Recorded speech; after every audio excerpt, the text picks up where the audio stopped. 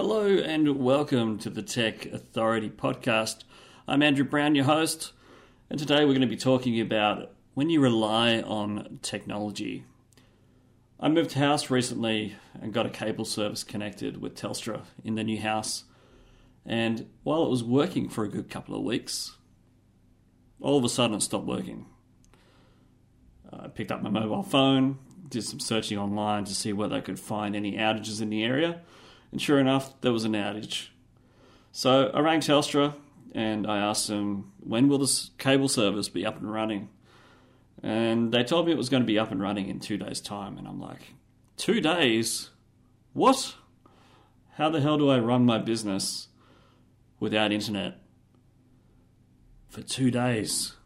And that's incredible. Considering that I run an IT consultancy, I thought, well, I guess I need this for it to function, and I rely on it to communicate. So for emails, for browsing and searching for solutions for my customers. So I then had to find a solution for my business and try to get that up and running. Now, the good thing is that it wasn't too difficult to find a solution at all.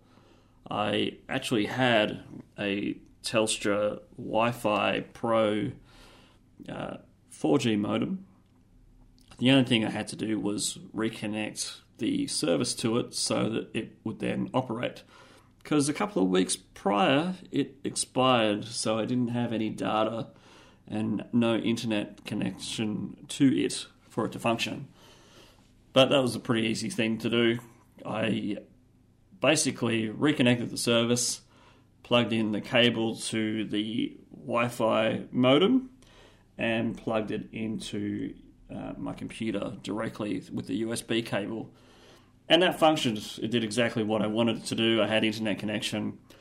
But it's one of those things, when you rely on internet for your business to function, you want to make sure that you have something reliable, just to make sure that when you do go down the path of an outage, how do you recover from that? And how do you get business still operating without your system being completely offline?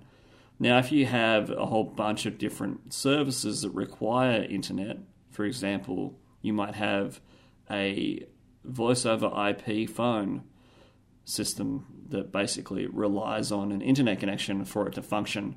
Now, if you don't have a internet connection that comes back up straight away, how do you go about receiving phone calls if you rely on phone calls to be the number one thing that you have for your customers to be in contact with you? Well, there's a whole bunch of other things that you can do depending on the service that you go with.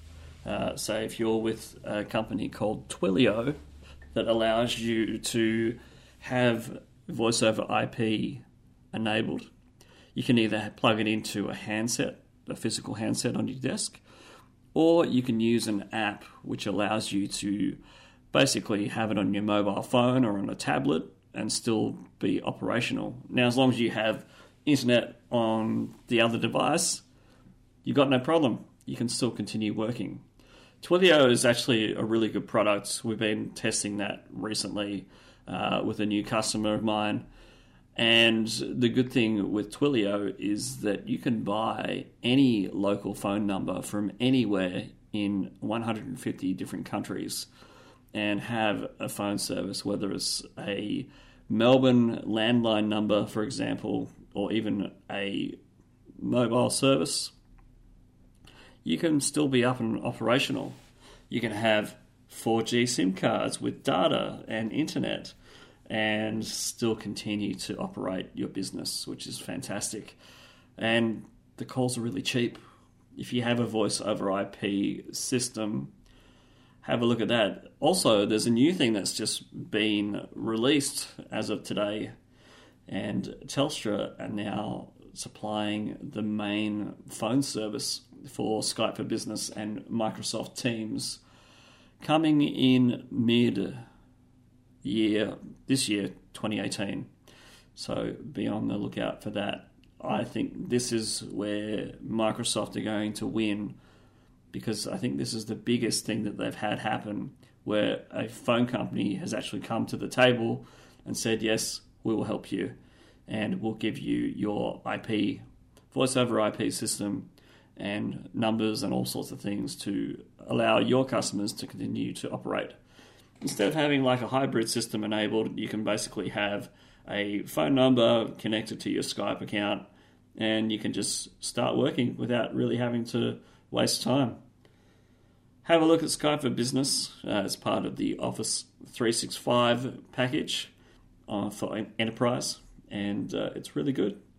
You can use video conferencing, you can use audio conferencing, and it works really well as long as you have internet. Thanks very much for listening. We will be back in a couple of days with another episode. Bye for now.